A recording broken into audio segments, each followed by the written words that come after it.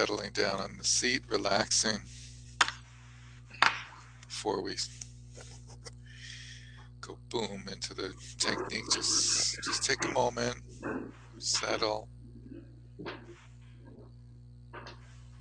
relax, feel your body, feel your breath, feel your thoughts, feel your toes, and then open out, feel the space in the room, temperature, sound, light.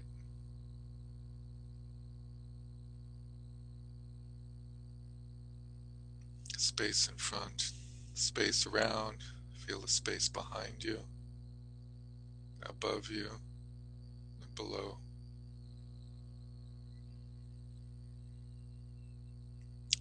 Straightening up, pushing upward from the base of the spine, extending upward the back of the head towards the ceiling. Go as far as you can, real straight, and then relax a little bit.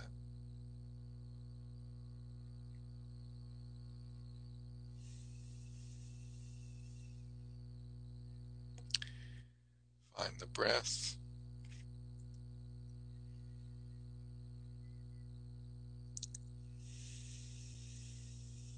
The texture of the breath, the feeling of the breath in the body, going in and out.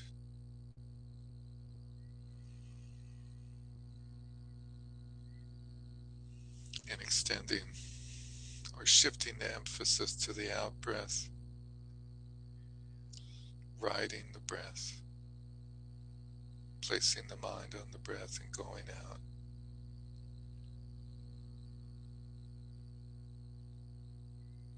And then just opening the room, your posture, your body on the in breath without any fixed object, and then the next out breath.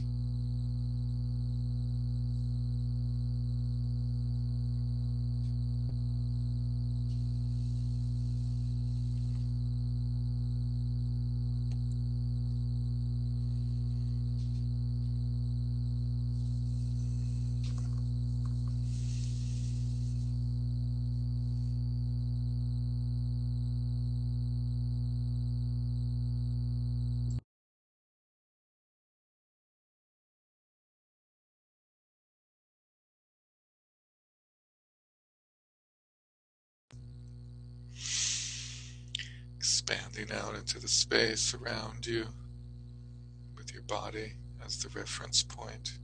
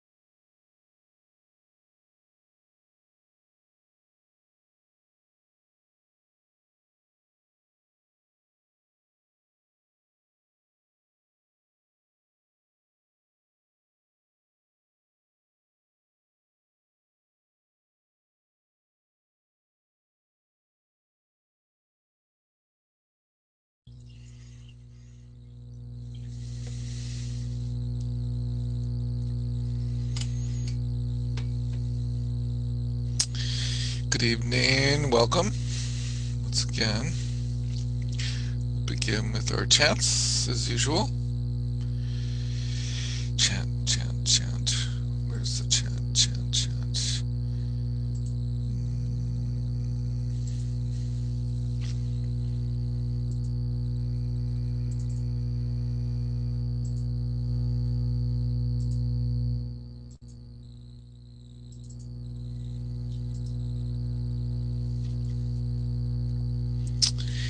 You folks can see that on screen?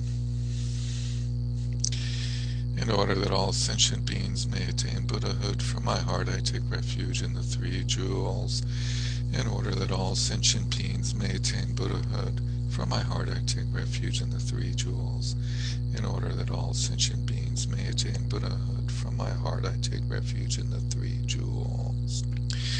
Whatever the virtues and the many fields of knowledge, all are steps on the path of omniscience. May these arise in the clear mirror of intellect. Om Manjushri, please accomplish this.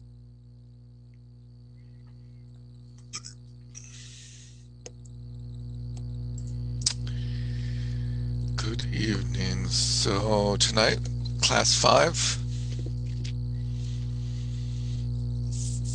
the progression of shamatha practice. We'll see the Kongtrul Rinpoche, Jomgen Kongtrul the Great, presents the progression in terms of the object, settling the mind with different types of objects, and then settling the mind in the essential nature. And then experiences arising from that 5 stages of experience, the 5 faults, the 8 antidotes to those faults, and then 5 temporary experiences in meditation called Nyam, 9 mental abidings, 6 powers, the 4 types of mental engagements, and then there's the traditional of the oral instructions, the 5 experiences called the 5 Nyams. This shouldn't be here probably. I don't know how that got there. I have to investigate that. And then Rinpoche's presentation. So the hypothesis is that he presents the progression of meditation really through the scheme of the traditional 4 foundations of mindfulness. So we'll see how that works, and we'll see how his unique presentation of the 4 foundations goes. And that will bring in some interesting insight into the issues of what is shamatha, what is vipassana, and how do those relate to mindfulness and awareness. So first we have Jomgen Kongtrul's presentation from the Treasury of Knowledge, and this was included in last week's, but I re-included it here because we didn't get to it. Settling the mind with a concrete object or concrete support, and this is the traditional scheme in the Indian and Buddhist traditions of the Mahayana, is to start with focus on an impure and then a pure support. Impure support is any object, candle, piece of wood, a pebble, and pure support is image of the Buddha or a seed syllable or the attributes of a deity. In other words, if you're doing deity visualization practice, that is setting the mind with a concrete support. Derek, you're humming a bit. Thanks for reminding me. How's that? Better. Thanks. Cool. Thank you very much for reminding me. Emily did, but it was in the chat, and of course I immediately forgot. The manner of concentrating should be similar to the way a Brahmin twines his cord, neither too tight nor too loose. You probably all have seen many Brahmins spinning yarn. And it's a famous thing, the Brahmins thread. It indicates the purity of their celibacy. So they wear this thread that goes from their loincloth up to, wraps around their head or something like that. I don't know. Anyway, it has to be made in a very special way. And then Derek? Yes, ma'am. I already have a question. Between pure and impure supports, are you, is the idea to notice a difference or to feel differently towards those supports or not?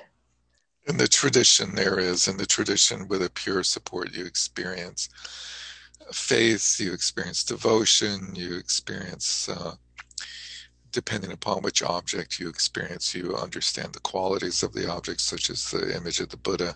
You understand that you recall the qualities of the Buddha as part of the meditation practice to create a support for experiencing the progression of shamatha.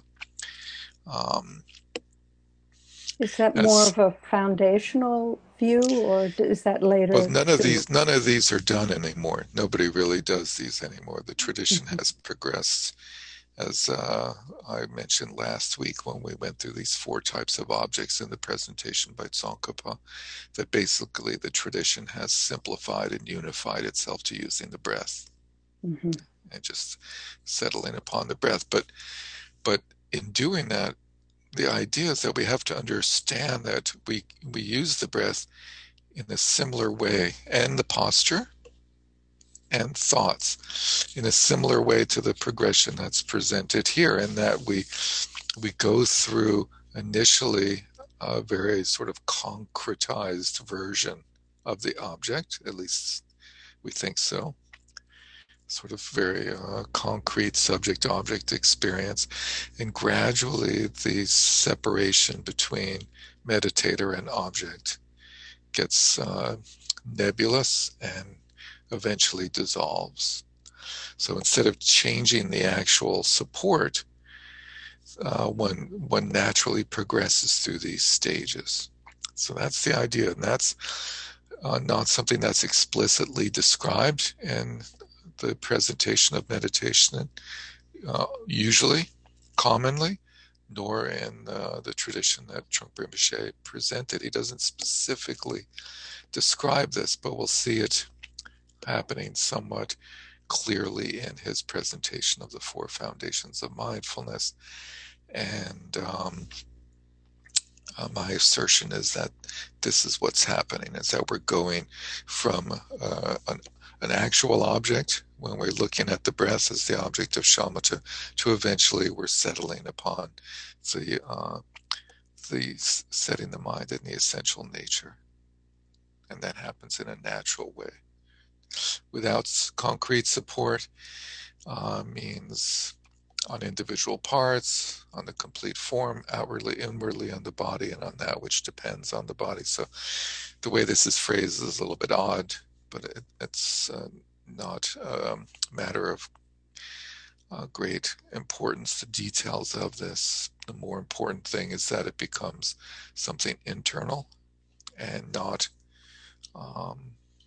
concrete, but more of a mental image. So we're using a mental image internally, as is done a visualization practice.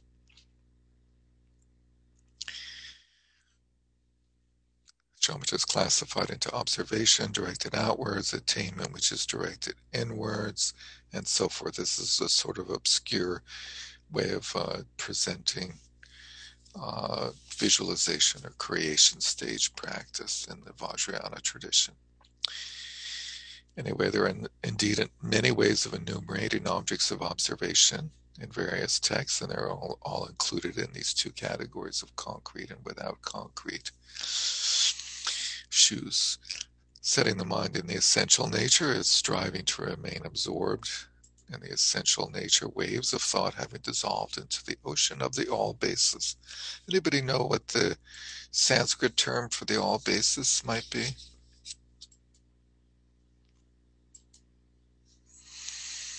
Alaya. Yes, thank you. It's actually pronounced Alia usually, but Alaya or Alia, same thing, no matter how you call it or pronounce it. And so, how does the Alia relate to the 8 levels of consciousness?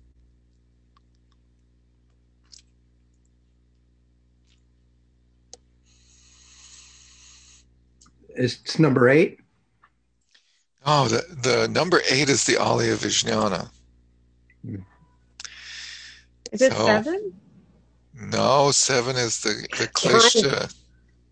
it's Yeah. behind or below the Alaya Vishnana, if you want to look at it that Yeah, way. it's beyond the 8 consciousnesses. Either what did you say? I Um, said behind, below, behind or beyond, however you want to below. call Yeah, it. Around, beyond. Behind, below, around, above, permeating all beyond, of. permeate. It's the larger container within which the 8 consciousnesses arise in progression to some extent. So settling into the Alaya. Does this remind one of anything that you've heard before? Settling into the Alaya, ring any bells? Anyone? Lojong, There's a slogan: Lojong. There's a Lojong slogan. How number does that go? uh, rest rest nature in of the Alaya. nature, the Alya, the basis, whatever it is. The essence. Rest in the essence, the Alaya. Yeah, cool. Can I So here ask, we have, yes, ma'am. how does the Alaya and the Dharmakaya move? Sorry, Jill. How does the Alaya and the what? Dharmakaya, like the Yeah, so the Alaya, when it's sort of activated, when the belief in the self as being all 8 consciousnesses is broken through, then the Alaya becomes sort of actualized into the 3 kayas, the Dharmakaya and so forth. In other words, enlightenment occurs. And some texts actually present the idea of Alaya Jnana as a way of expressing the idea that the Alaya, in some sense, is completely neutral and it's the ground, the foundation of samsara and nirvana. And on one side, you have samsara with the 8 consciousnesses, and on the other side, you have the Alaya Jnana, the wisdom, primordial wisdom, and the kayas and so forth. And the scheme of meditation is basically to break through the 8th consciousness. The 8th consciousness is very difficult to pierce. And so when we say to rest in the ocean of the all basis, it's basically hypothetical. It's a hypothetical statement because you can't rest in the all basis unless you pierce through the all basis consciousness. So it's a metaphor, it's an indication. One settles into the state in which all notions of subject and object are completely pacified with no concept of a support. By this, the endless flow of thought waves is completely dissolved into the ocean of the all basis, and one arrives at a state of absorption in its essential nature. And this is ultimate shamatha. Therefore, strive for it. Arise, Jane, yes, go. So basically, you can't really achieve that unless you've joined it with Vipassana, which pierces through the myth of the ego. But does this remind you of anything, this description of shamatha, of meditation? For me, it reminds me of the way the Trungpa Rinpoche describes the ultimate meditation state of sort of panoramic awareness. One is just relaxed into space, spreads out, and we merge mind and space. But we'll see that later. We'll come to that famous presentation. So then we have various experiences that arise from meditation. And there's 2 ways of identifying these. One is using like lists, lots of lists, for those of us that like lists. And then there's the more sort of figurative way of expressing the experiences that come out. So here in the tradition of the great treatises, we have 8 antidotes and the 5 problems. So first you encounter problems and then you apply antidotes. According to this, there's 5 of these problems. There's 3 different types of laziness. You get a bonus on laziness, not only 1 type, but 3 types of laziness for the price of 1. Forgetting what? The instructions. Forgetting what you're freaking doing when you're meditating. Like, why am I here? Laxity and agitation is one translation of the basic experience in meditation. Laxity is some sense of dullness, sinking, murkiness, and agitation is discursiveness. He says each of these have two aspects. The two aspects means there's two levels of these two sort of levels of intensity, which are called coarse, is the intense version of laxity and agitation, and then they're subtle. And some other systems divide this into three parts. There's like subtle, medium, and coarse. But anyway, then there's non-application, which is you don't really have these other obstacles, but you're just not applying the technique. You're just sort of like experiencing a vacation, like the pleasant experience of spacing out without forgetting the instructions and without laxity and agitation. And then there's over applying the instructions, trying too hard. So this is the famous image of the balance of not too tight, not too loose, which is like the Brahman's thread. The antidotes to these are aspiration, or dedicated interest, exertion, faith, and suppleness, which counteract the first obstacle, laziness. The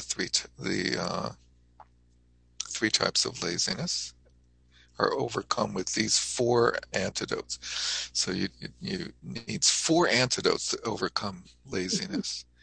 Aspiration, wanting to achieve the practice. If you don't actually want to experience meditation, it's hard for it to happen. And then trying. If you don't try, it's really hard for meditation to come about spontaneously. Faith is like having trust in the situation, the technique, your state of your mind. Having trust that your mind has the quality of wakefulness in it, that you can actually find that in meditation. And then suppleness is pliancy, that there's a sense of not being rigid with your mind, not being stuck. And that applies in sort of many ways. It's sort of philosophically not stuck in believing one thing or another, and then sort of experientially having the ability to shift and react to different experiences that occur. Balance. Trungpa Rinpoche translated this as synchronizing mind and body, as suppleness. Being synchronized, that our body is sitting on the cushion and our mind is in that body sitting on the cushion. Our mind is walking around making a cup of tea, and your body is making the cup of tea too, so you don't like screw it up and drop the cup and so forth. And then the next antidote is not forgetting to apply the instructions is the antidote to forgetting the instructions. Very complicated. And that has three particularities we'll come to. And then there's examination, which is these translators' way of translating introspection. This term that last week we discussed as being the second of the main qualities of shamatha. The first being mindfulness, which is usually the term for this antidote. Mindfulness is usually the antidote to forgetting the instructions, is applying mindfulness. And then awareness or investigation or introspection is the antidote to laxity and agitation. And then application, applying the technique, is the antidote to not applying the techniques. And then equanimity, not continuing to apply the antidote or the techniques when you don't need to. Over application being the problem there. And this just sums that up. Abiding in that gives rise to workability and accomplishes all aims. This comes about through relying on the 8 antidotes to the 5 faults, which are laziness, forgetting the instructions, the same list. And not to forget the object, or the basis, abiding in that, the cause and the effect. Those are obscure ways of referring to the 4 antidotes to laziness. Not to forget the object is being mindful. To examine the mind for laxity and agitation is introspection. Actual application of the technique, which removes them being the obstacles, and then resting naturally when calm. These are the 8 antidotes. Abiding in that here means abiding in joyous effort in order to dispel unfavorable conditions. From this, the samadhi of workability, pliancy arises. So he's going through the sort of progression of the antidotes. How do they arise? Abiding in that, so means experiencing joyous effort or applying joyous effort in your practice dispels unfavorable conditions. And from that joyous effort, we experience workability as pliancy or suppleness arises, having applied joyous effort.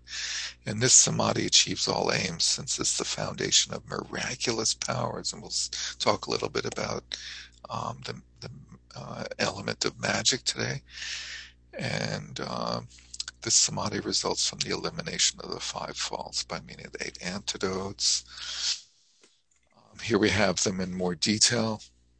Laziness prevents application. There's 3 types. Laziness of neutral activities such as sleep, slothfulness, attachment to negative activities such as watching lots of TV or something, or I don't know. And then, like busyness, making ourselves busy constantly with doing endless little things. And as we all know, there's really no end to what needs to be done in this world. So if you have a sense that you have to finish everything before you meditate, it's never going to happen. And then there's the laziness of lacking self-confidence. That's an interesting type of laziness. Laziness of not understanding that you possess wakefulness. Forgetting the instructions when meditating, one forgets the object.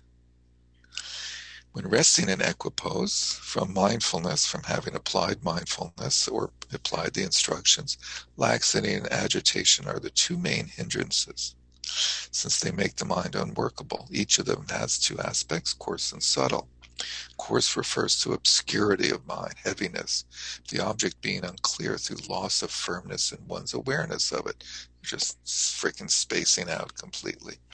Subtle laxity refers to weak apprehension of the object, even though its clarity is present. So you're sort of with the breath, but there's no clarity to it. There's no precision to it. Coarse agitation, on the other hand, cannot be suppressed even by remedies. So that's like the mind is running rampant, like you just got a call that you won the lottery and you just can't stop thinking about what you're going to do with all those millions of dollars. That happens a lot, actually. And due to very strong attachment to sense objects. And then subtle agitation is the slight movement of thought, the mind being unable to rest undisturbed. And it's important to note that there's sort of levels of thought in our minds, layers of thought. There's the gross thoughts, which are here called coarse agitation, obvious, very concrete thoughts. But then underneath that is this subtle murmuring of thought that goes on all the time.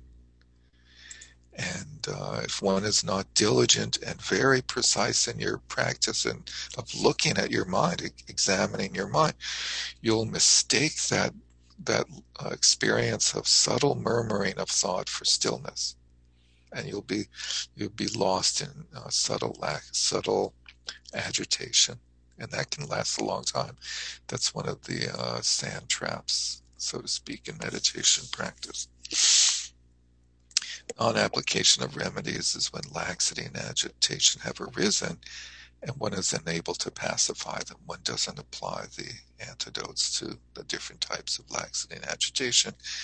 And application of remedies when one is free of them is a fault, because then one is unable to rest in equanimity. You're like pushing too much. And here he says, if laxity and agitation are counted as one obstacles and antidotes. There's 5 obstacles if they're counted separately. There's 6. So he's just mentioning in different texts, you see different versions. Sometimes there's 5 obstacles, sometimes there's 6, depending on how laxity and agitation are considered to be either one or many. The remedy is the first 4. Remove the first fault. We went through this. Just helpful to really understand these, because the important thing is to understand that these are not simultaneous experiences. It's not like these happen all at the same time. They're a progression. First, one overcomes laziness. Like, laziness is sitting down to meditate and not actually meditating. I think we've all experienced that, where you just sit down and you're just not into it. You're just not there.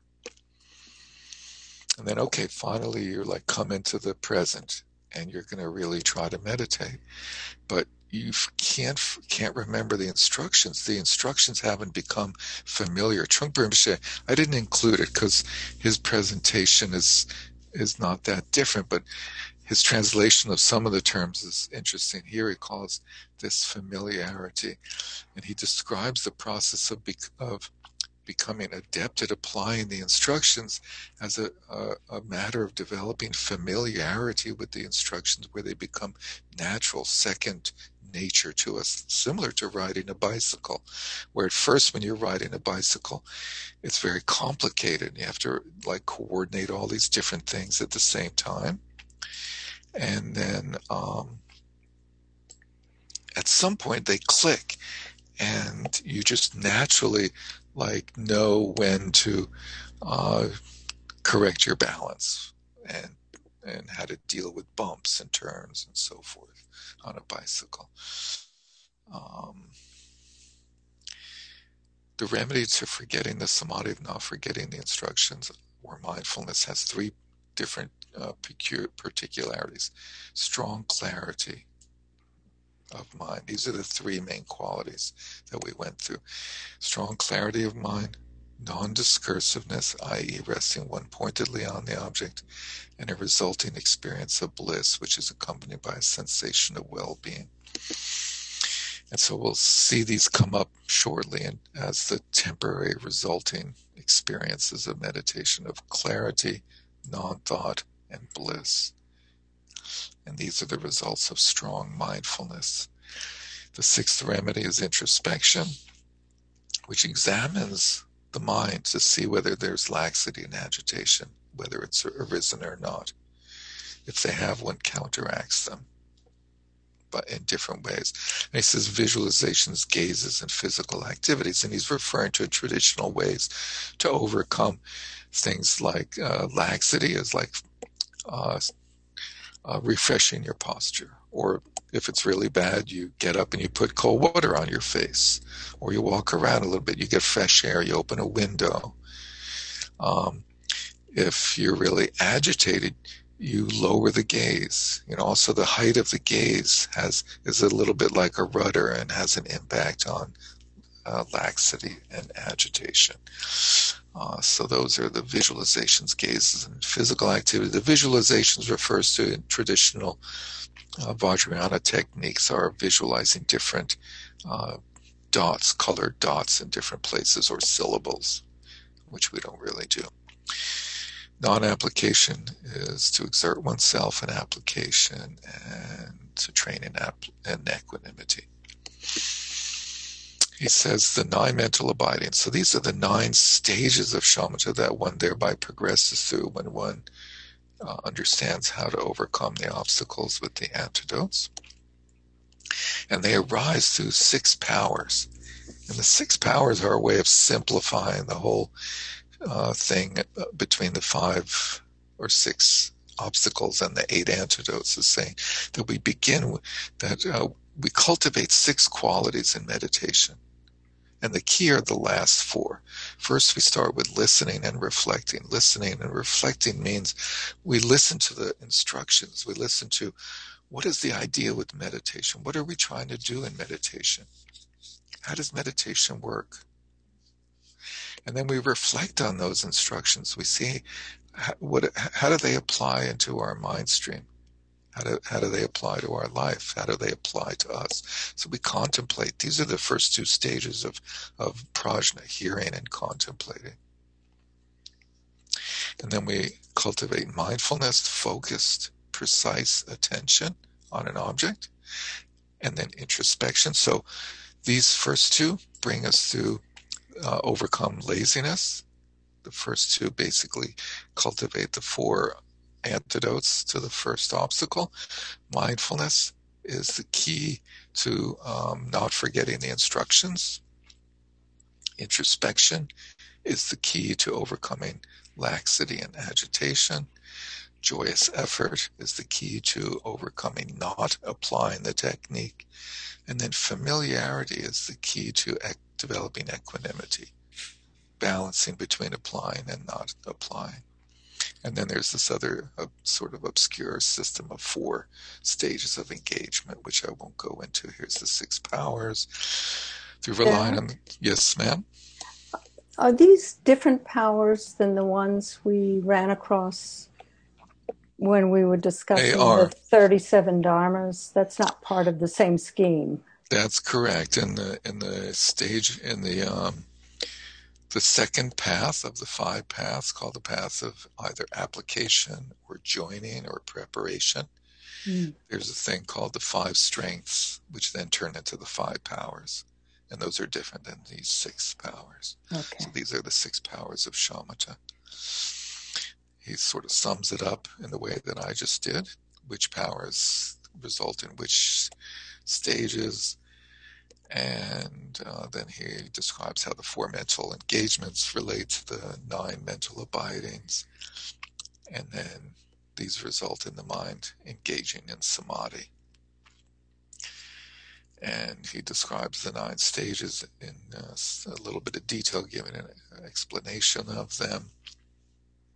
And then we reach perfection. So just briefly to scoot ahead and look at, there's this cool little chart for those of us that like charts. So we got the obstacles here. Let's see if we can make this a little bit bigger.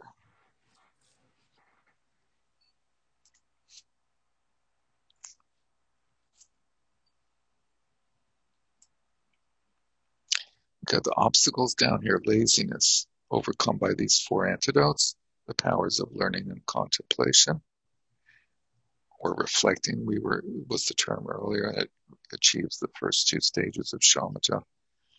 And then these parts we haven't really come to, but I'll come back to these 5 experiences. And then we have forgetting the instructions. The antidote is mindfulness, remembering to apply them. It's the power of mindfulness and results in these 2 stages. And then we have elation or agitation and laxity. The antidote is awareness or introspection and results in these stages of the 9 and not applying and so forth. So you have a little chart that helps sort of map these things out, with the key part being these 6 powers, I think. Okay.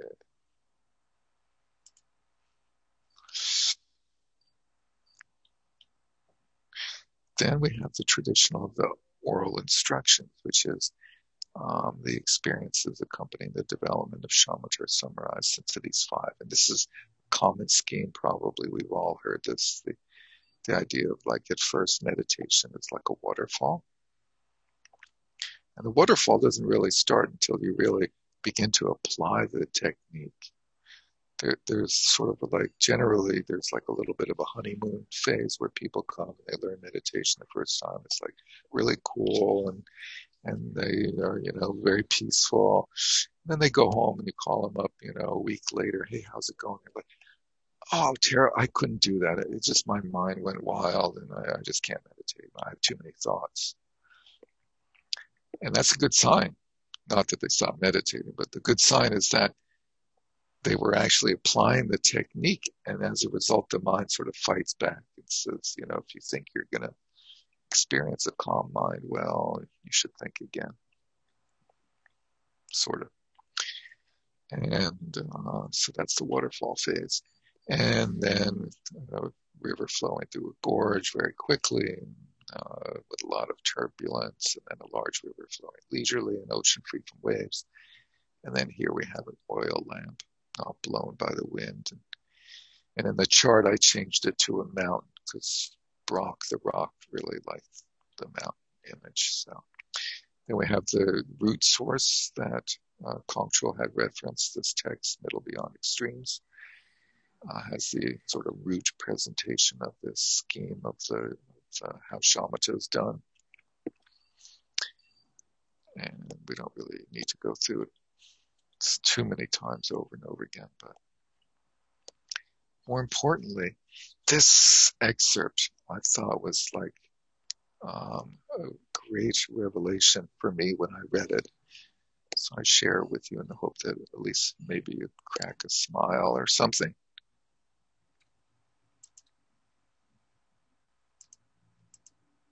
So this comes from a book on Mahamudra, whatever that is, called The Royal Seal of Mahamudra. And it's a section called Preventing the Strains of Blank Shamatha.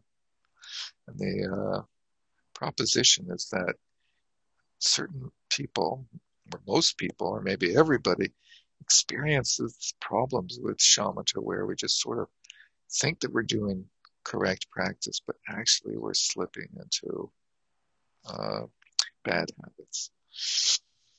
So in this connection, I pulled this out of a section on the sort of problems in shamatha. He says in this connection, he's just gone through a section where he's describing the importance of mindfulness and awareness. This translator translates introspection or awareness as knowing. So we have these two terms, mindful or mindfulness and knowing. Two main aspects of shamatha practice. He says regarding mindful knowing, he's put them together. Mindfulness prevents the mind from wandering from the object, focused attention, and knowing makes it recognize agitation or dullness. So knowing is that open monitoring of what's going on and whether it has wandered or not. In other words, after strongly arousing the determination that says or decides, I shall not wander from the object even for an instant, which I know that all of us give rise to when we start practicing that strong determination. In other words, after strongly arousing that determination, extend the continuity of mindfulness on the object and constantly keep this concern in your mind by dint of the mindfulness that prevents the object from being forgotten, overcoming the obstacle of forgetting the instruction. In this state, knowing, awareness, introspection recognizes if there's distraction or not, if there are faults of dullness and agitation. Apart from this, don't analyze too much, just be vigilant, watching closely. In the sutra section, meaning in the way that meditation is presented in the sutras, mindfulness and knowing are separated, and there are many explanations in this regard of these two factors. However, many of the pith instructions of the practice lineage. Do you know anyone who presents the practice lineage instructions? Trungpa Rinpoche. Many of the pith instructions condense them into mindful presence or simply mindfulness. So these terms are conflated together or just replaced by simply mindfulness, and it's understood that it includes both factors. And he says if you wonder how this could come about or if this is a mistake, it comes from the way of the Bodhisattva by Shantideva. When there's mindfulness, there's awareness or knowing. Mindfulness and knowing in this equation or quotation rather are distinguished from each other in terms of subtle and gross or fine and coarse, because within a mindfulness strong in clarity, knowing is included. So if you have a true mindfulness that's strong, subtle, it includes knowing. Now, at this point, it may happen that certain scholars may think, When the mind is held pointedly on the object through mindful knowing, if a subtle thought were produced discerning whether it's on the object or not, or whether there's dullness or not, or agitation, then we wouldn't be in non-thought. We couldn't call it shamatha. So there's some of us think that in shamatha there should be complete non-thought, that there should not be any sort of internal notation or commenting going on. He's going to say that that's not true. On the other hand, if it were not produced, the knowing that notices dullness and agitation would not occur. So what should we do? We're in that bind. Unskillful people regarding a subtle thought such as this is a fault, in the absence of the sharp brightness of knowing, because they haven't realized that the sharp brightness of knowing isn't disturbed by subtle thought. They sustain a lucidity of mind consisting of whatever sense of clarity there may have been before. This is a pejorative. They have a not strong experience of lucidity and clarity. However, this kind of subtle thought, it's not a thought as such. So the subtle thought of noticing whether the mind is on the object or not, whether we're being present or not, that subtle thought of noticing it is not really a thought as such. It's a knowing or cognizance that's similar to vipassana. That's the key part of this. It's a knowing or a cognizance that's similar to vipassana. And we'll see when Trungpa Rinpoche presents vipassana, he brings these two together, basically. He presents the knowing of shamatha and the cognizance of vipassana as basically one and the same, or as a progression. Yes, ma'am. Is that what he's referring to Trungpa's referring to when he talks about mindfulness of effort? Trungpa Rinpoche refers to it as mindfulness and awareness. The effort is the supporting, is the third factor. Well, last week we looked at 3 factors of shamatha, and the effort is a separate factor. It's the 5th power of the 6 powers. 3 and 4 are mindfulness and knowing, and then effort is separate. But Trungpa Rinpoche calls, in some places, he calls shamatha mindfulness and then vipassana awareness. And we'll also see that he's very vague in applying this terminology. And he applies mindfulness and awareness basically indistinguishably, interchangeably, which is very much what this gentleman just said here about the 5th instructions. It's that Trungpa Rinpoche is that they are used basically interchangeably. Derek? Yes. Could we also say that this is a mind that is self-aware, self-awareness, or is that the cognizance, the knowing, is what goes. Well, actually, the two of them progress through knowing an object, a concrete object, like the body posture, mm-hmm. then knowing a non-concrete object like the breath, and then eventually knowing, being mindful and knowing of the mind, self-aware.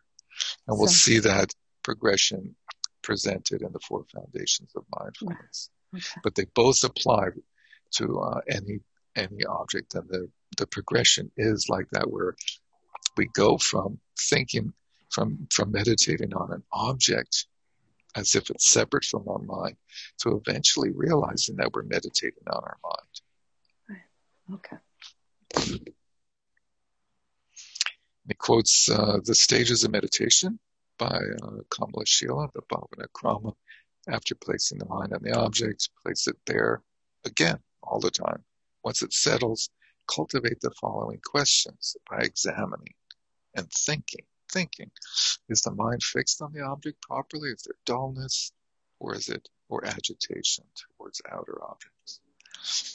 The way to produce this type of thought is not by first abandoning the stream of undistracted mindfulness and giving rise to a thought. See, some people think, oh, if I have that level of inquiry into my state of mind and do that in a way of giving rise to a thought, then I've abandoned my mindfulness. So he says, no, we don't first abandon the stream of mindfulness and give rise to that thought, but rather by simply being watchful while the continuity of samadhi is not lost. Further, if this thought is repeatedly aroused with too much strength, it will then lead to the fault of mindfulness slipping away. So there's a balance. Each instant simply watches over the next one. What a cool phrase. Well, the confidence of the preceding one is just strong enough not to disappear. In short, these ways of balancing tightness and looseness and sustaining the practice are excellent key points from among all the different ways of maintaining concentration. By sustaining in this way, the meaning of shamatha concurrent with vipassana will unmistakably be realized, because it's the knowing quality that leads to vipassana, and when when that knowing is allowed to happen without it disturbing mindfulness, then you have shamatha and vipassana together. And here's the description of the blank shamatha. There's a danger of confusing dullness with shamatha. Many of us, I think probably all of us, will experience or have experienced periods where we have calmness in our meditation practice, but it doesn't have intensity to it. It doesn't have vividness or clarity to it. And that's what's called dullness. Shamatha, or calm abiding, is when once the movement of subtle and coarse thoughts has grown calm and the mind abides in a continuity. So we're in a place where there's not a lot of thought happening, but there's not clarity. Dullness is failing to recognize. And being in a dark area with no idea what's happening. The nature of vipassana, insight, is to nakedly see one's original face of emptiness. What is vipassana? Vipassana is seeing emptiness. Seeing the emptiness of one's original face of one's mind. The analytical cognizance. The knowing is such that based on verbal conventions, a mental image arises in the field of the conceptual mind. So that's a little hint on this whole thing of mental images and so forth. I didn't understand that last sentence. Well, we'll come back to this when we do Vipassana. This will be a big topic, this whole mental image. Thus, in the samadhi of shamatha, there are two aspects: stillness, the mind calmly resting one pointedly without thoughts, and this is mindfulness, and the diminishing sharpness of mindfulness and knowing combined, including confidence. Confidence being that energy, exertion, quality. Let's see. Okay, so that's the traditional presentation.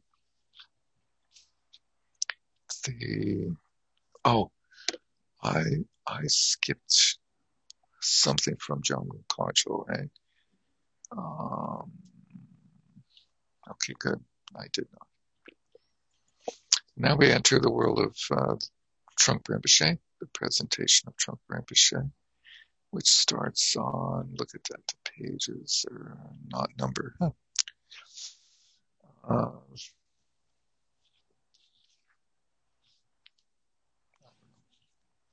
In your packet, the pages are numbered. I sent this out twice, and I seem to have printed the one without pages. Here, interesting. Anyway, hopefully you can find it, an element of magic. It's like, why does Rinpoche talk about the idea of magic? It's to make practice not a mechanical experience. Entering the idea that there's something non-conceptual happening in meditation from the very, very beginning, and the very beginning also. That it's not just a machinery of applying mindfulness, being mindful, following the object. that the intention to be present is accessing the non-conceptual part of our being. And that's the magic he's talking about. We're tuning ourselves into an entirely different way of thinking as opposed to our ordinary samsaric way of thinking. If we approach our meditation practice as just another samsaric thing to accomplish, it remains within the realm of samsara. So by tuning ourselves into the Dharma, convening ourselves into that stream or flow, we're automatically entering into a kind of spiritual power. It's not, this big, extraordinary, flashy thing, but there is this power and mystical energy that arises or is the context for meditation practice. We're not talking about miracles and stuff. It's very important to know about this magical quality of meditation. While it's true that Buddhism is very scientific and so forth, it has this magical power, which at this point may involve nothing more than employing a simple technique, but in doing so, something happens to you. It's quite different from just being a mere imitation. It's not that you're converted to a true believer, or you zap yourself, or you convince yourself. It's that even the simplest teaching has a certain power to it. And this is the turning of the wheel of the Dharma. And so when we sit, even all the time, it's a special, sacred act when we place ourselves in meditation on our seat with the intention of sitting. Even if you have impure thoughts in the meditation hall, probably none of you have had that yet happen. I did once have this, by the way, just for the record. They're still regarded as sacred thoughts. Even the most impure, crude, or confused thoughts are sacred. Discipline is important, of course. You may fall asleep, feel you've not meditated at all. The gong rings and oh my God, it's like you've been gone the whole time. Began to venture out all over the world. The only thing that reminded you were meditating was that the gong rang. And you were supposedly meditating, at least physically. But even such daydreams are important. It doesn't have to be solemn and rigid, but you should have the attitude that you're involved with a system and tradition that is valid and has its roots in solid thinking. Meditation is an extremely valid thing to do. It's a promotion. 4 foundations of mindfulness. So we saw the traditional schemes of the progression of the practice through the 3 types of objects: concrete, not concrete, and the nature of mind, and the different obstacles and antidotes, and the waterfall, and so forth. And here we have, Rinpoche presents the progression of the practice through using the scheme of the traditional 4 foundations of mindfulness, but in a very different way. So he says, in order to free ourselves from too much self-conscious involvement in the practice, these various things, a technique called the 4 foundations of mindfulness, have been introduced. And they talk, these traditional versions, they're talking about how the functions of your mind, how your mind works and how it can be worked with, is what he feels the 4 foundations are about. In some traditions, the 4 foundations are used to separate very precisely what you're experiencing in your practice. Teachers may use the 4 foundations in that way, dividing up different categories of awareness and attention. But mindfulness doesn't need to be that scientific. So if you've ever studied the 4 Foundations Sutra and the teachings on it, there's like a huge number of different things to meditate on, different things to be mindful of in different ways. It's very complicated, actually. But for Trungpa Rinpoche says, these are not 4 different practices. And if you study them within each of the 4, there's like numerous subcategories. Sorry, I just screwed up. Teachers may use the 4 foundations in that way, dividing up. They're not 4 different practices, but 4 stages of shamatha practice.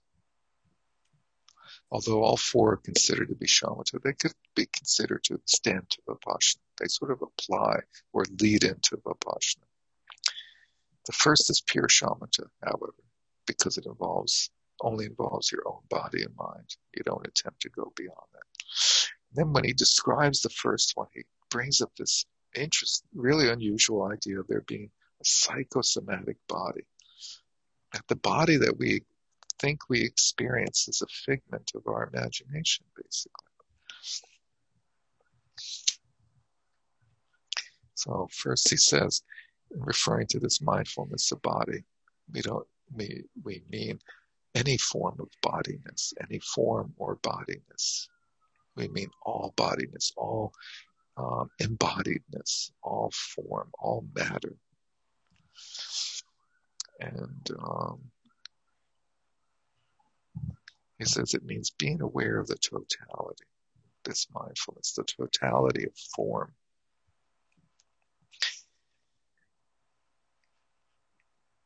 The whole approach is very simple. Just sit and meditate, relax with your breath, and there's no difference in terms of beginners and advanced practitioners, because I love this phrase, everybody, in terms of samsara, everybody's a professional. We're all professional samsara dwellers.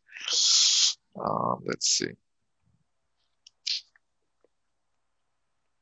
An ordinary person's experience of the body, known as the psychosomatic body. I'm sorry, we should start here, really. We are uncertain as to whether it is an unconditional body or a body of conceptualization. An ordinary person's experience is known as the psychosomatic body. It's largely based on concepts of our body. Whereas an enlightened person's attitude towards the body, is simple, direct, straightforward relationship with the earth, i.e., actual body. In our case, we don't have much of a relationship with earth. We have some relationship with our body, but uncertain, and we flicker back and forth. It says, even if you feel your body sitting on the ground and relaxed, it's not actually the body per se sitting on the ground, but it's your psychosomatic body. So we inhabit this mental projection of our body.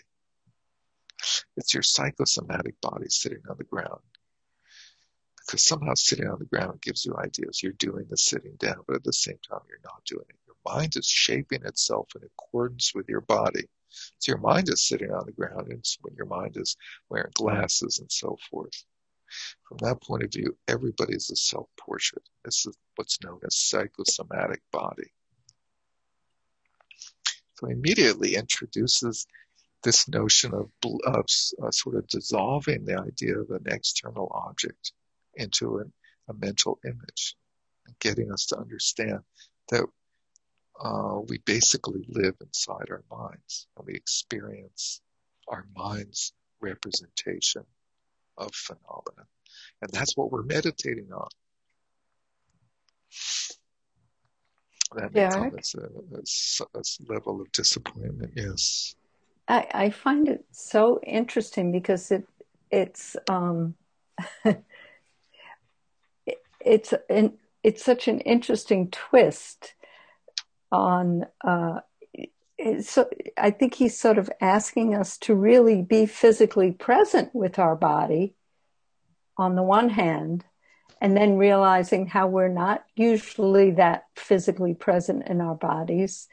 And yet the idea that all of this is illusory as well. It's, I don't know, it's just such a... He's presenting it because that's the only place you can start. There's no way you can start with the actual body. And so he's starting pointing us to whatever we think our body is. And you have to start working with that. And so in meditation practice, we are trying to include the psychosomatic mind imitating body. We're going along with that body-like attitude. Sitting practice has been suggested as the way to work with that. The basic technique is working with the breath. Your breath is your physical body from the point of view of mindfulness of body. Sensations of all kinds go along with the breath, as well as pains and pleasure. And the breath is the leading point. The idea of mindfulness is simply being precise as to what you're experiencing.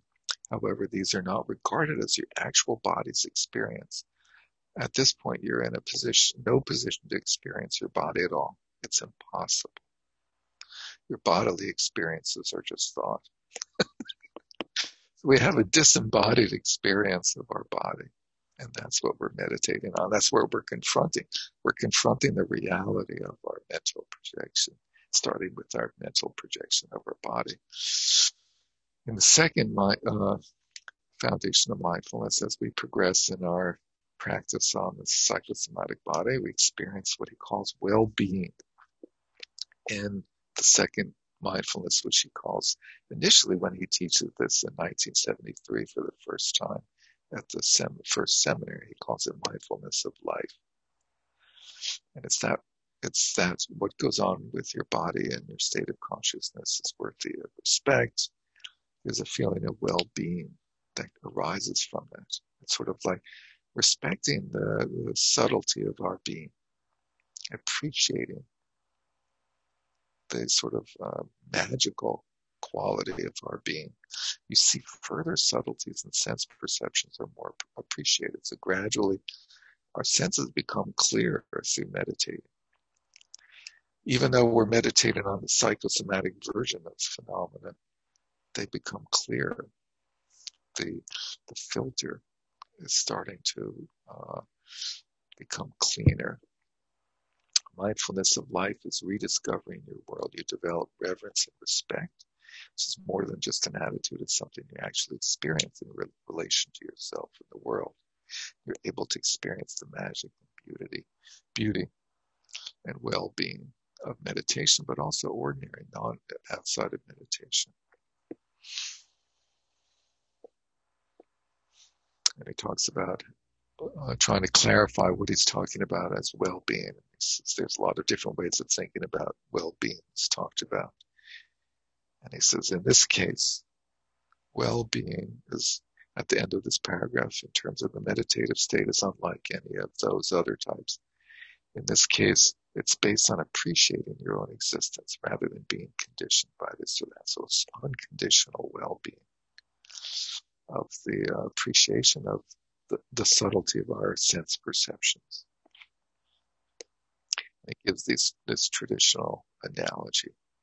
Well-being of body is like a mountain with no mist and rain. Speech is like a string instrument disengaged from the strings. So it no longer has any desire to communicate. In other words, there is not much speech going on. Well-being of mind is like a great lake with no ripples. So well-being is simple, majestic, and uninterrupted. So these images of the well-being of body, speech, and mind is being, when fully settled in accepting their psychosomaticness. It gives the traditional terms for it, and this idea of this well-being in Tibetan Chokshok is fundamental well-being rather than conditional. It's not based on comfort or entertainment or any conditions at all. It's egoless, free of dualistic notions. Nevertheless, there's a personal experience of immediateness.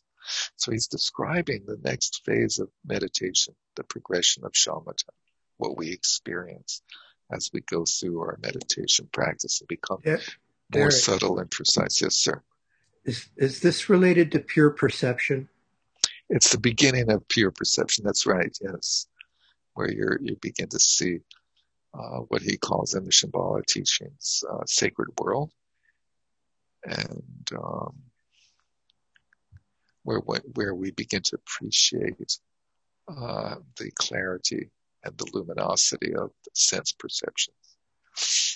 So that at pure perception, we're no longer psychosomatic.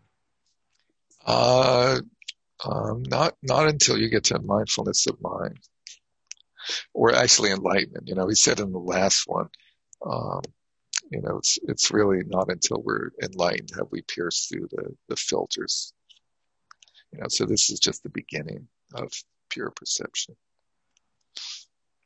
And really pure perception refers to his way of presenting a Vajrayana experience, which is a more advanced experience. This well-being is free from ego and dualistic notions. You had a personal experience of immediateness. You're not concerned with security, but there's consciousness and body. This is a very interesting part. He says, although we talk about letting go or the death of ego, that's at the philosophical level of greater vision. So while we're progressing in our meditation practice, we're also studying the Dharma, which talks endlessly about egolessness, because that is the essence of Dharma, is egolessness. And he says, you have to understand, that's the end result. That's at the level of greater vision of us, which at this point is philosophical. And we have to accept the fact that in the reality of our experience is that there's a world and there's a me. And recognizing this does not mean that you're going against the Buddhist teachings of egolessness.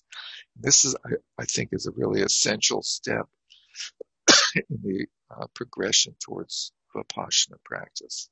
Vipassana being the insight that sees egolessness. Is first you have to see ego in order to see egolessness. So there's definitely something there, which is the working basis and the magic of the path. You can't negate the fact that you taste a good cup of coffee. You can't say there's no coffee and there's no you. There are such things. So the idea of egolessness doesn't mean that there's nothing. It's not nihilistic. It's much greater than that. And you have to start with the experience of the sense of ego. Sorry. I'm sorry. Above, I found this phrase interesting because it sort of reminded me of the foundational teachings, the process of contact with the phenomenal world. Isn't that what we're sort of focusing on here? In the second foundation in his presentation, that's correct. And that's the sort of link to the traditional presentation is the mindfulness of feelings. And that gives rise to the increased subtlety of perception. And he divides that into preparing, proceeding, and touching. Yeah, and he's referring to the sort of Abhidharma way of understanding the functioning of mind, of how sense perception happens, contact, preparing, proceeding, and touching. The different mental factors involved in perception. Then we come to the third mindfulness, which he calls mindfulness of energy, effort, sorry. And in this, he presents this thing called the abstract watcher. So he presents this idea of there being a watcher in the meditation practice. And that's that sense of the introspection, that's knowing whether we're on the object or not.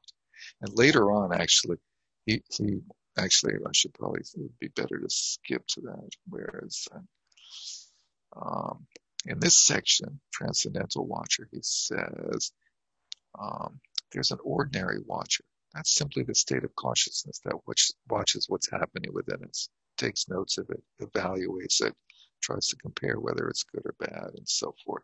It has feelings of fear, aggression, and patience, all kinds of things mixed up with its ordinary watching. And so in contrast, he then introduces this transcendental watcher, which is simple self-consciousness, but that's the more advanced stage. Between those, so it's like there's three levels of watcher. He presents this abstract watcher. It doesn't have an aim or a goal. It's just mind being aware of itself. In mindfulness of effort, a sudden flash of the watcher's being there. You don't think in terms of getting back to the breath or trying to get away from thoughts. You don't need to have a concrete, logical mind that repeats to itself what you're doing in practice. Instead, there's a general sense of something is happening, and you're suddenly brought back. Something is happening, your general sense of, oh, I'm lost, and then you're back. So in the third foundation of mindfulness, we progressed past the initial experience of forgetting the instructions, drifting off, remembering the instructions, and then sort of reeling ourselves back onto the object and into the practice.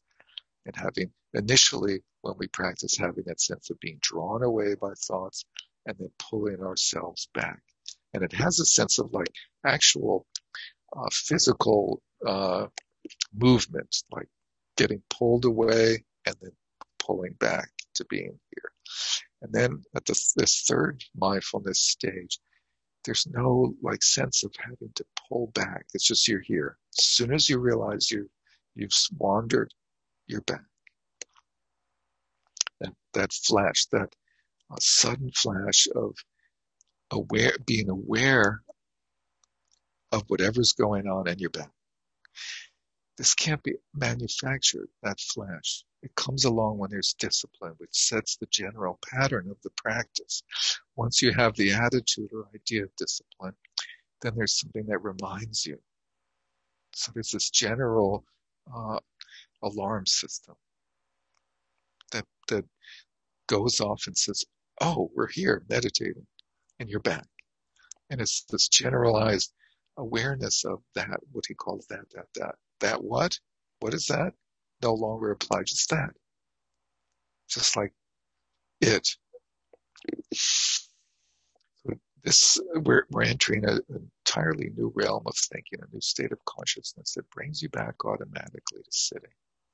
Brings you back to the mindfulness of breathing and the general awareness of well-being, the first two stages of the practice as he presents it in the Four Foundations of Mindfulness.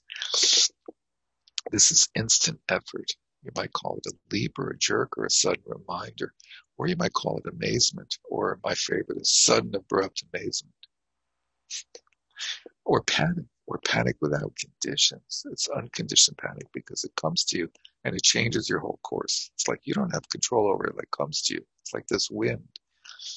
The idea is not to try to maintain that sudden instant of mindfulness or hold on to it, but just to get back to meditation rather than nursing the reminder or entertaining the messenger. You just relate to what the message is, what the messenger has to say. That sudden flash of of effort or instantaneous reminding trick is universal to all practices of meditation, from Hinayana to Tantra. Therefore, effort is the most important point in the practice of meditation. So effort was the fifth power and was what overcomes the obstacle of not applying the technique, right? Mindfulness and introspection went before them. We have mindfulness related to foundation of body. We have introspection related to mindfulness of livelihood or life, the second mindful foundation, and then we have effort, the third foundation. This applies at all times, not just during meditation and practice. And then he describes the progression. Mindfulness of body creates the general setting, bringing meditation into the geography of your life. Mindfulness of life is about making a personal relationship with the practice. Mindfulness of effort makes the mindfulness of body and the mindfulness of life more valid and workable. With mindfulness of effort, you're clearly on the path, which is like the wheel of a chariot. It connects the chariot and the road, or an oar in a boat, connecting it to the water. Effort is the connection that makes things move forward and proceed. So mindfulness of effort, the sudden reminder or jerk of mindfulness, is extremely important for meditation practice.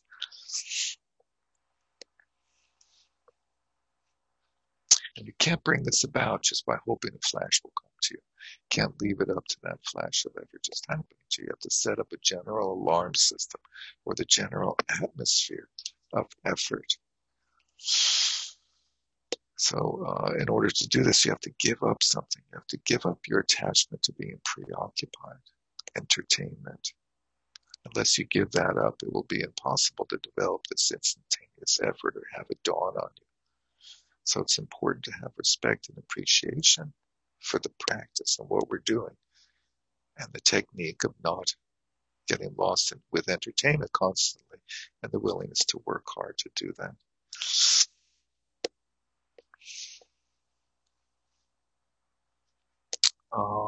And then he goes through this analogy for describing this type of flash of awareness that happens. And he describes it as being similar to a lover, thinking about somebody being in love, thinking about their lover. It's just like this constant presence.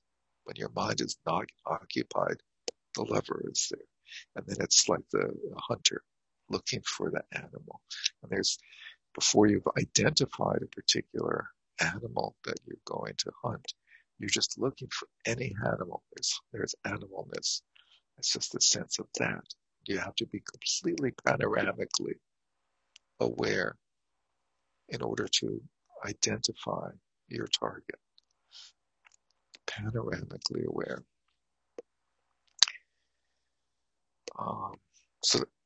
So that openness, which I just call panoramically aware. So you need to have that level, that kind of openness. Such openness brings about the flashes, a magical sensation of thatness, without concept or idea. So before you've identified the animal that you're hunting, without name, concept, or idea, but just a sensation of there's something out there that I'm looking for.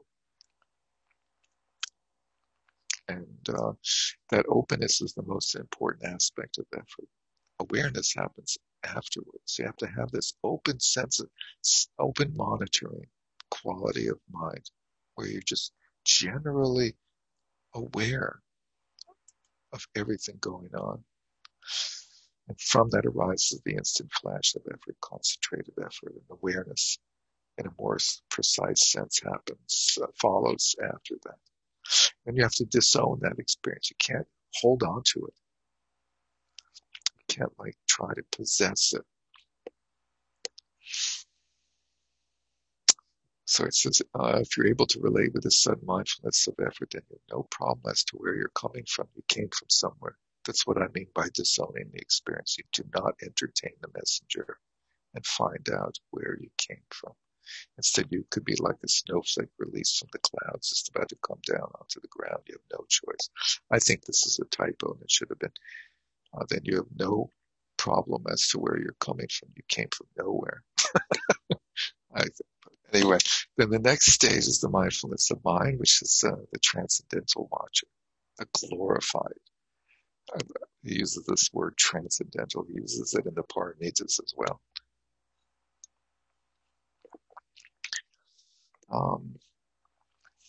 Let's see. What does he mean by transcendental? I talked about the ordinary watcher, and in contrast, where's the contrast? Here we go. In contrast, the transcendental watcher is simply self-consciousness. So this is what Henrietta asked about before. So the fourth foundation of mindfulness is the sense of self-consciousness, not clumsy, heavy-handed self-consciousness of meanness, big-headedness, or what do I look like, and embarrassment and that stuff. Just being aware and consciousness of what's happening completely and totally. So it expands into panoramic awareness.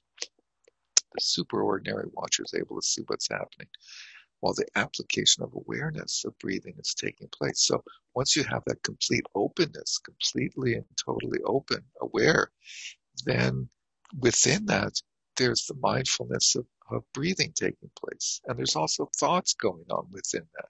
And they don't disturb the sphere of open, completely open, panoramic awareness. Now notice that he uses the term here, awareness of breathing, where really he's trying to say mindfulness of breathing. So when he's saying breathing, that's the object, the precise object, and mindfulness is the precision. But just like in the Royal Seal of Mahamudra, he's mixing up these terms. So he's not that precise with his use of those terminologies. Knowing that term, that way of translating introspection, knowing intelligently what is happening, is still not complete freedom from the point of view of Mahayana Vajrayana, but nevertheless it's the only way to develop the potential of prajna, discriminating awareness of wisdom, i.e. vipassana. That knowing intelligently what is happening is the only way to develop prajna. Vipassana. So the best way to begin to practice this is to be aware of what you're doing. There's no other way, just to be aware. Begin to develop more space.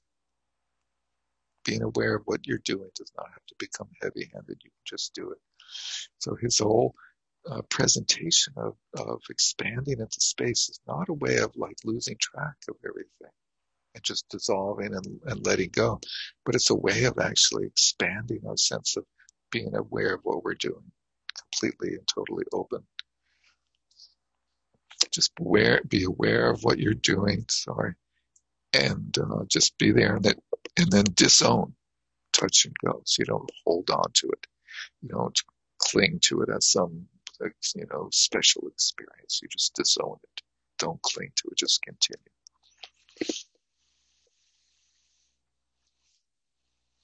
And this relates again to the effort, the mindfulness before it comes in at the beginning, the end, and during, occasionally. And you don't have to strain or hang on to your effort and push yourself. But rather there's this sense of sort of constant effort being maintained. And in other places he distinguishes between two types of effort. There's sort of long-term effort where we have this sort of general intention of, in this case, being present, being aware, versus sporadic, like little spurts of effort to be aware in this case. So he's saying there's this overall sense of effort to be present. There's no experience, no meditation, just effort. You're just being effortful rather than actually meditating. So meditating something other than effort is happening, alternating. This is a little bit vague, but he's trying to present this idea that it doesn't have to be this heavy-handed thing.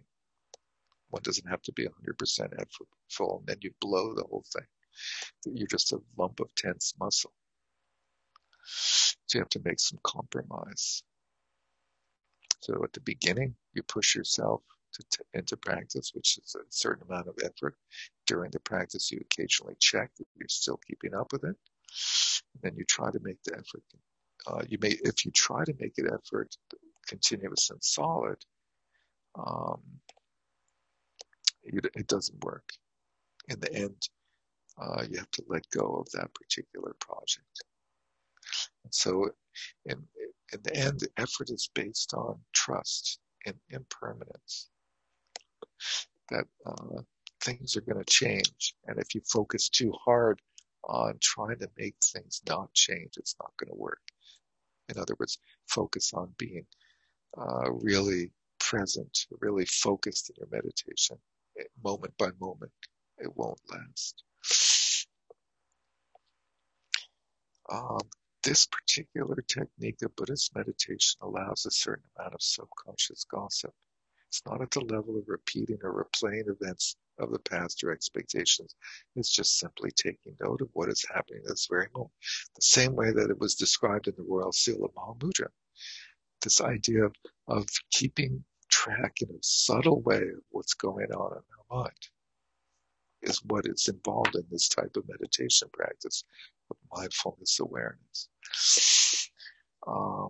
That much gossip seems to be necessary at this point. It's keeping track of nowness.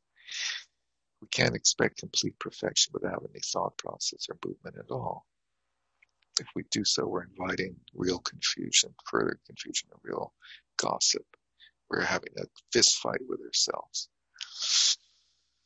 In mindfulness of mind is that which knows, which takes notes of what's happening while still being fully mindful and steady, ongoing, and patient. It's keeping track of the practice of meditation and the techniques we've developed.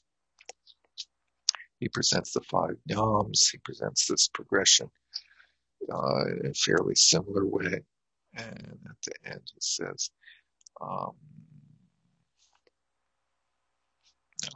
let's go into the temporary experiences, the 3 fundamental yam. So Jamgon Kongtrul referred to these at one point as being 3 qualities of the mindfulness, of there being clarity, non-thought, and bliss. And that's these 3 fundamental yams. And these experiences are very important to know about and how to relate with them. They're not some sort of permanent experience of realization or attainment. They're temporary experiences still. You can't hang on to them. And yet he says they denote progress you're making. So the first one, bliss or joy, and you feel refreshed. So experiencing some sense of refreshment from the practice. Absolute well-being. He describes that a little bit further. And he compares it to the second foundation of mindfulness, where he described well-being. He said, in that experience, the quality of well-being is not all that dramatic. It's just a sensation of being. And here you experience a much more solid sense of well-being and security based on the inspiration of the teachings, interestingly.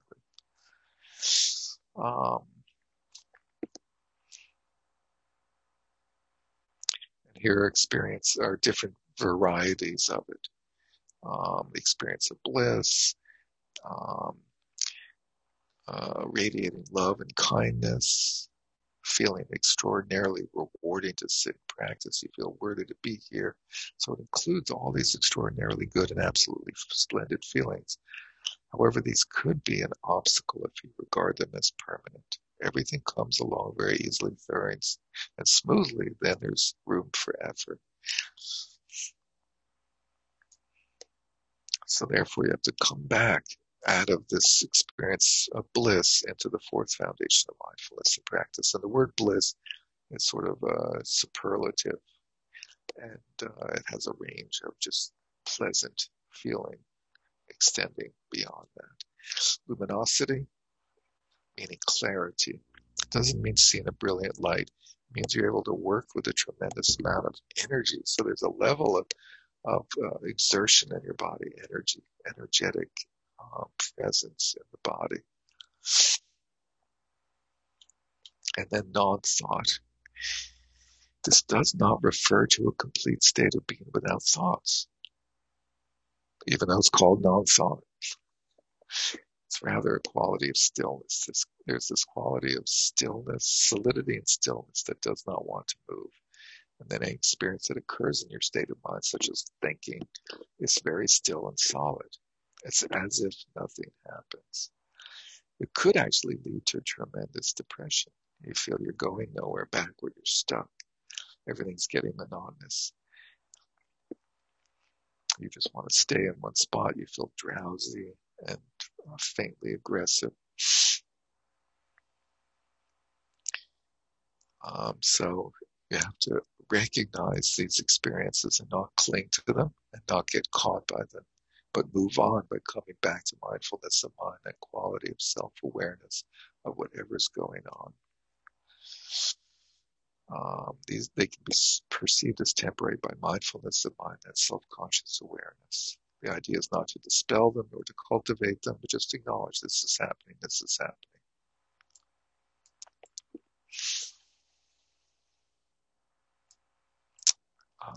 Lastly, we'll go through this quickly, but in a subsequent presentation on the four foundations of mindfulness, he changes his terminology for the second foundation from livelihood or liveliness, when he first taught it, to life force. You don't often hear Trungpa Rinpoche talking about life force, but he does. And this is in Mindfulness in Action, a book that came out a few years ago only.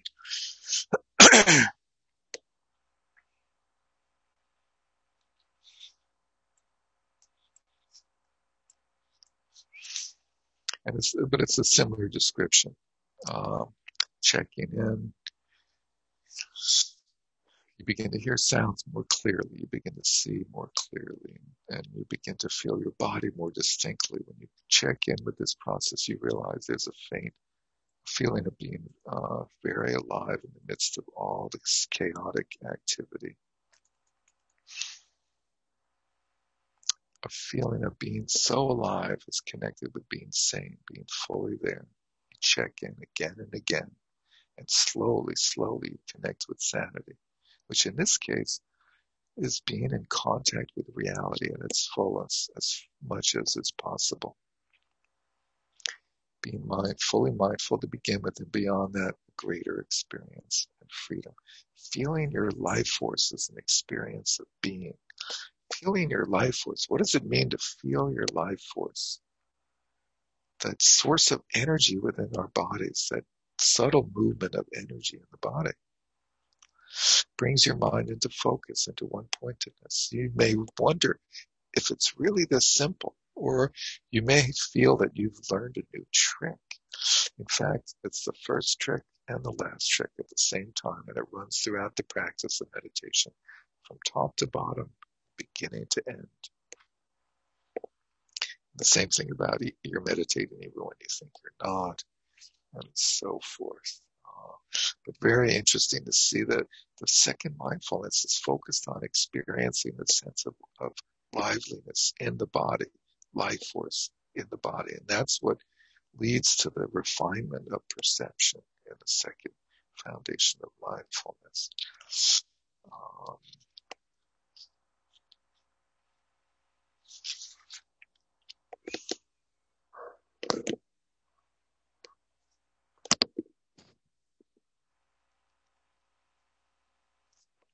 And then lastly, in this presentation of mindfulness of mind, touching the surface of mind, another foundation of mindfulness practice is being mindful of the mind itself.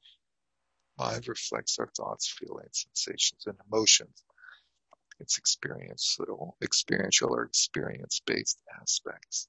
Gaps or glimpses of clarity without any particular content also appear in our minds. I refer to them as the intuitive aspect of the mind. These glimpses are just part of our basic makeup rather than being particularly insightful. It starts presenting this idea that gaps happen, and they're not that big a deal. It's the gaps and the content of mind and the thoughts. We don't become fixated on gaps and freaked out by having thoughts and emotions arising. We may wonder whether we should focus on the experiential or the intuitive aspect. Should we pay attention to the mental and emotional upsurges, or to the momentary clarity without content, the gaps? This can be a quandary for us. In sitting practice, thoughts and emotions come in all these form, and the experiential aspect is provocative and entertaining. It's a great source of preoccupation. And the intuitive aspect, the clarity, the gaps, is refreshing, provides relief from the torrent of thoughts and emotions. Should we pull back from the preoccupations and try to be a good boy or girl? And let's see, it says if there's conflict between the emotional and mental contact versus the gaps, which should we focus on?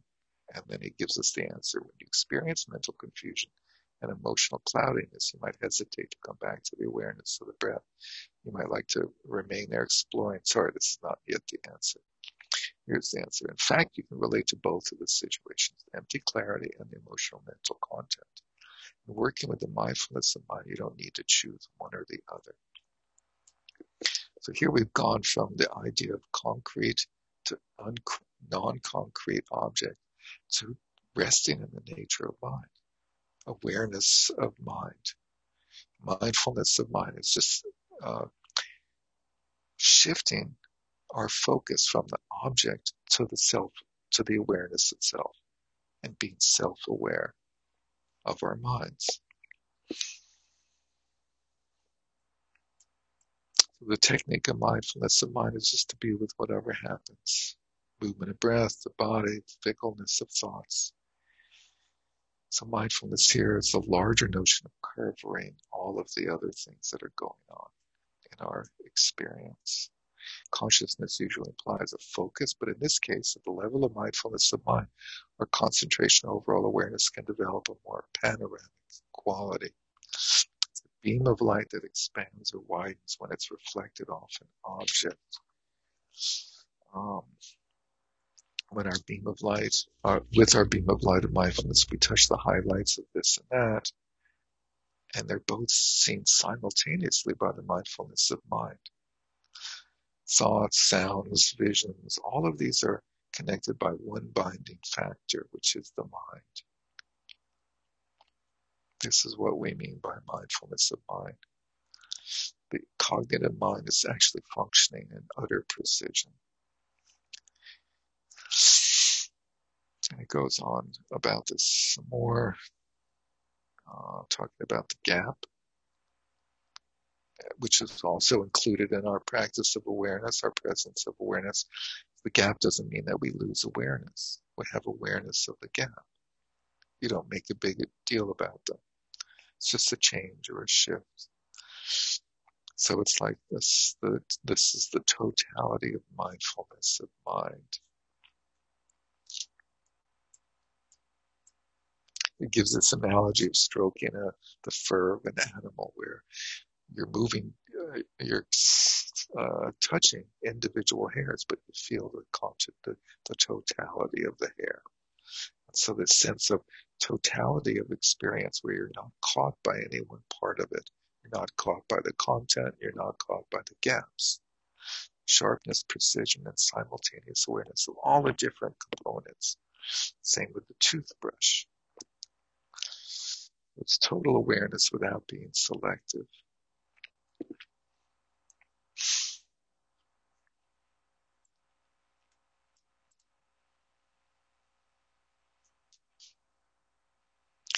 This approach, from one point of view, is not at all demanding. It's a light touch rather than hard work, compared to that some traditions where concentration on an object is very hard work.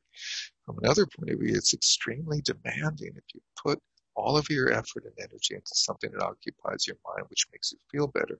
However, if your mindfulness practice is touching and experiencing everything without being heavy-handed, you feel suspended in the middle of nowhere. It's almost easier to occupy your mind with something than to be aware of everything without it being an occupation.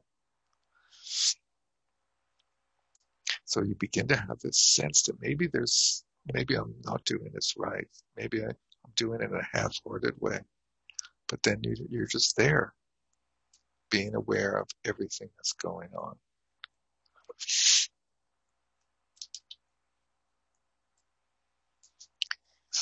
It's hard to explain this logically. The ups and downs we experience in themselves become the evenness or the equanimity of our experience. They can be the experience or symbol of peace.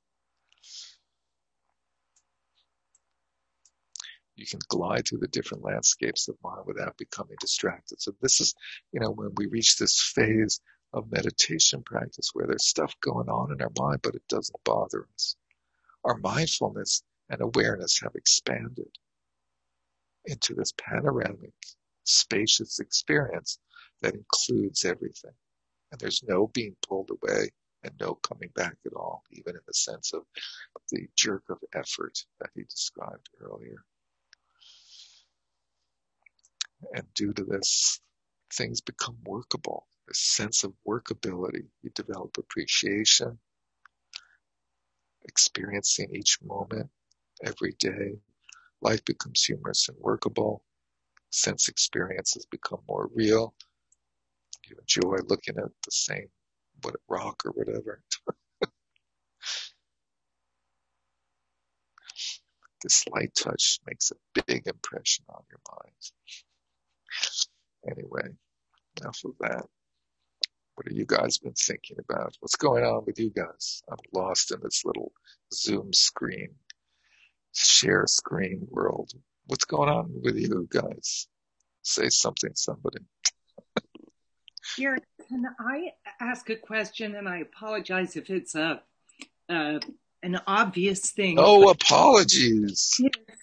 Never any mention of intention, and intention setting is something that came with instruction for me. So I wonder if that's outside of this process of shamatha vipassana. It's a before thing, and it's part of the overall walking along the path rather than specific to meditation. Yeah, the intention is that first antidote among the 4 antidotes to laziness. There was aspiration, And that's another translation for intention. But in these readings, Rinpoche doesn't focus on the intention. He does in some other places, but it's not some traditions have like an elaborate, let's call it, intention, where you like set your intention for the day or for life or your practice, and you sort of talk to yourself and give yourself a little pep talk or something. He wasn't really that into that sort of thing. It was more like an overall sense of commitment, and the exertion and the discipline the way he was talking about that is the continuity of that intention. And he just didn't say the word intention, but it very much is having that long-term commitment. And there are places where he talks about it more explicitly. In particular, he uses the term commitment, and that the importance of the commitment to being present and mindful as the essential key for that ability to generate exertion and all of the other factors of the practice. So it's essential, and there's different traditions or different customs for how to develop intention. As I said, a sort of elaborate versus very, very simple, just the intention to be present. Helpful, thank you. Thanks for asking that. What else?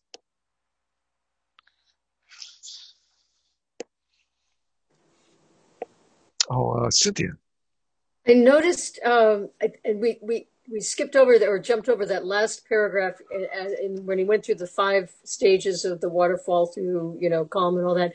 I was very interested in the last paragraph after that, where he talked about the fact that as if there is no sense of progression, and that while most people think that the last one or the 4th one is the best, but he just completely threw that out the window. I was curious what your thoughts were about that, because I think that's a very conventional sense. Yeah, I should have noted that. Thank you for bringing it up. It seemed like he was constantly interested in not feeding our desire to experience better and better and greater results from our practice, and just to present these, what he calls these nyams, these temporary experiences, just sort of things that'll happen and not a big deal.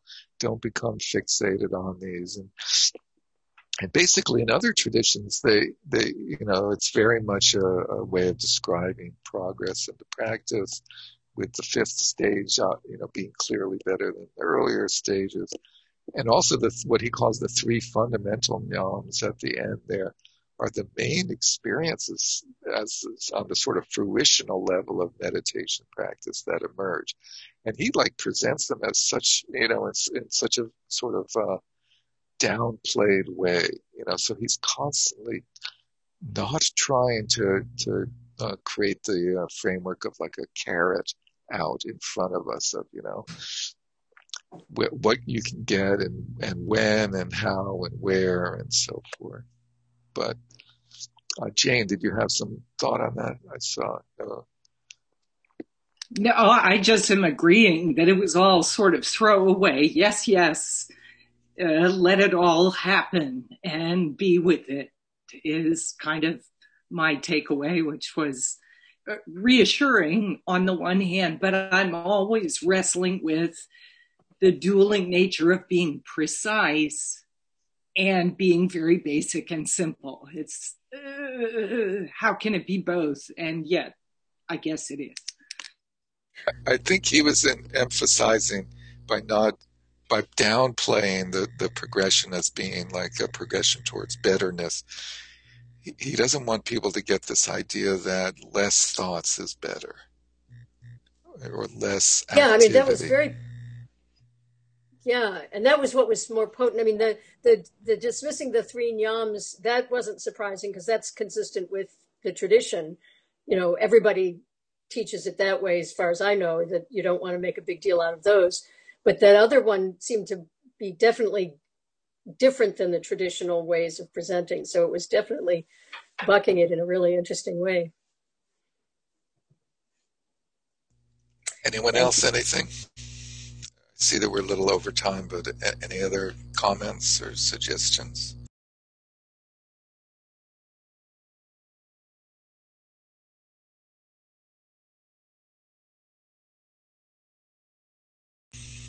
Very well. Let us end. And how's it going generally? Is the reading too little or too much or too big or too small or too many vowels and not enough consonants, or just page numbers do help if you can do them. Page numbers definitely help. Thank you for the reminder. Have a nice week. You know. And here's our, something happened to our chant. I lost the chant. In case people don't know the dedication.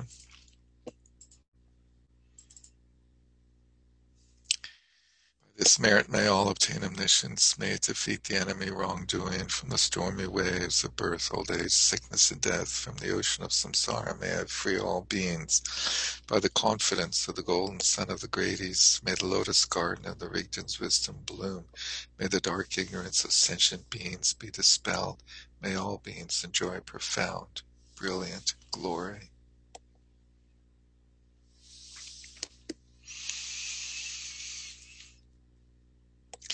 Thank you. Thanks, Eric. See you soon. Have a nice week. Enjoy the snow. Thank you.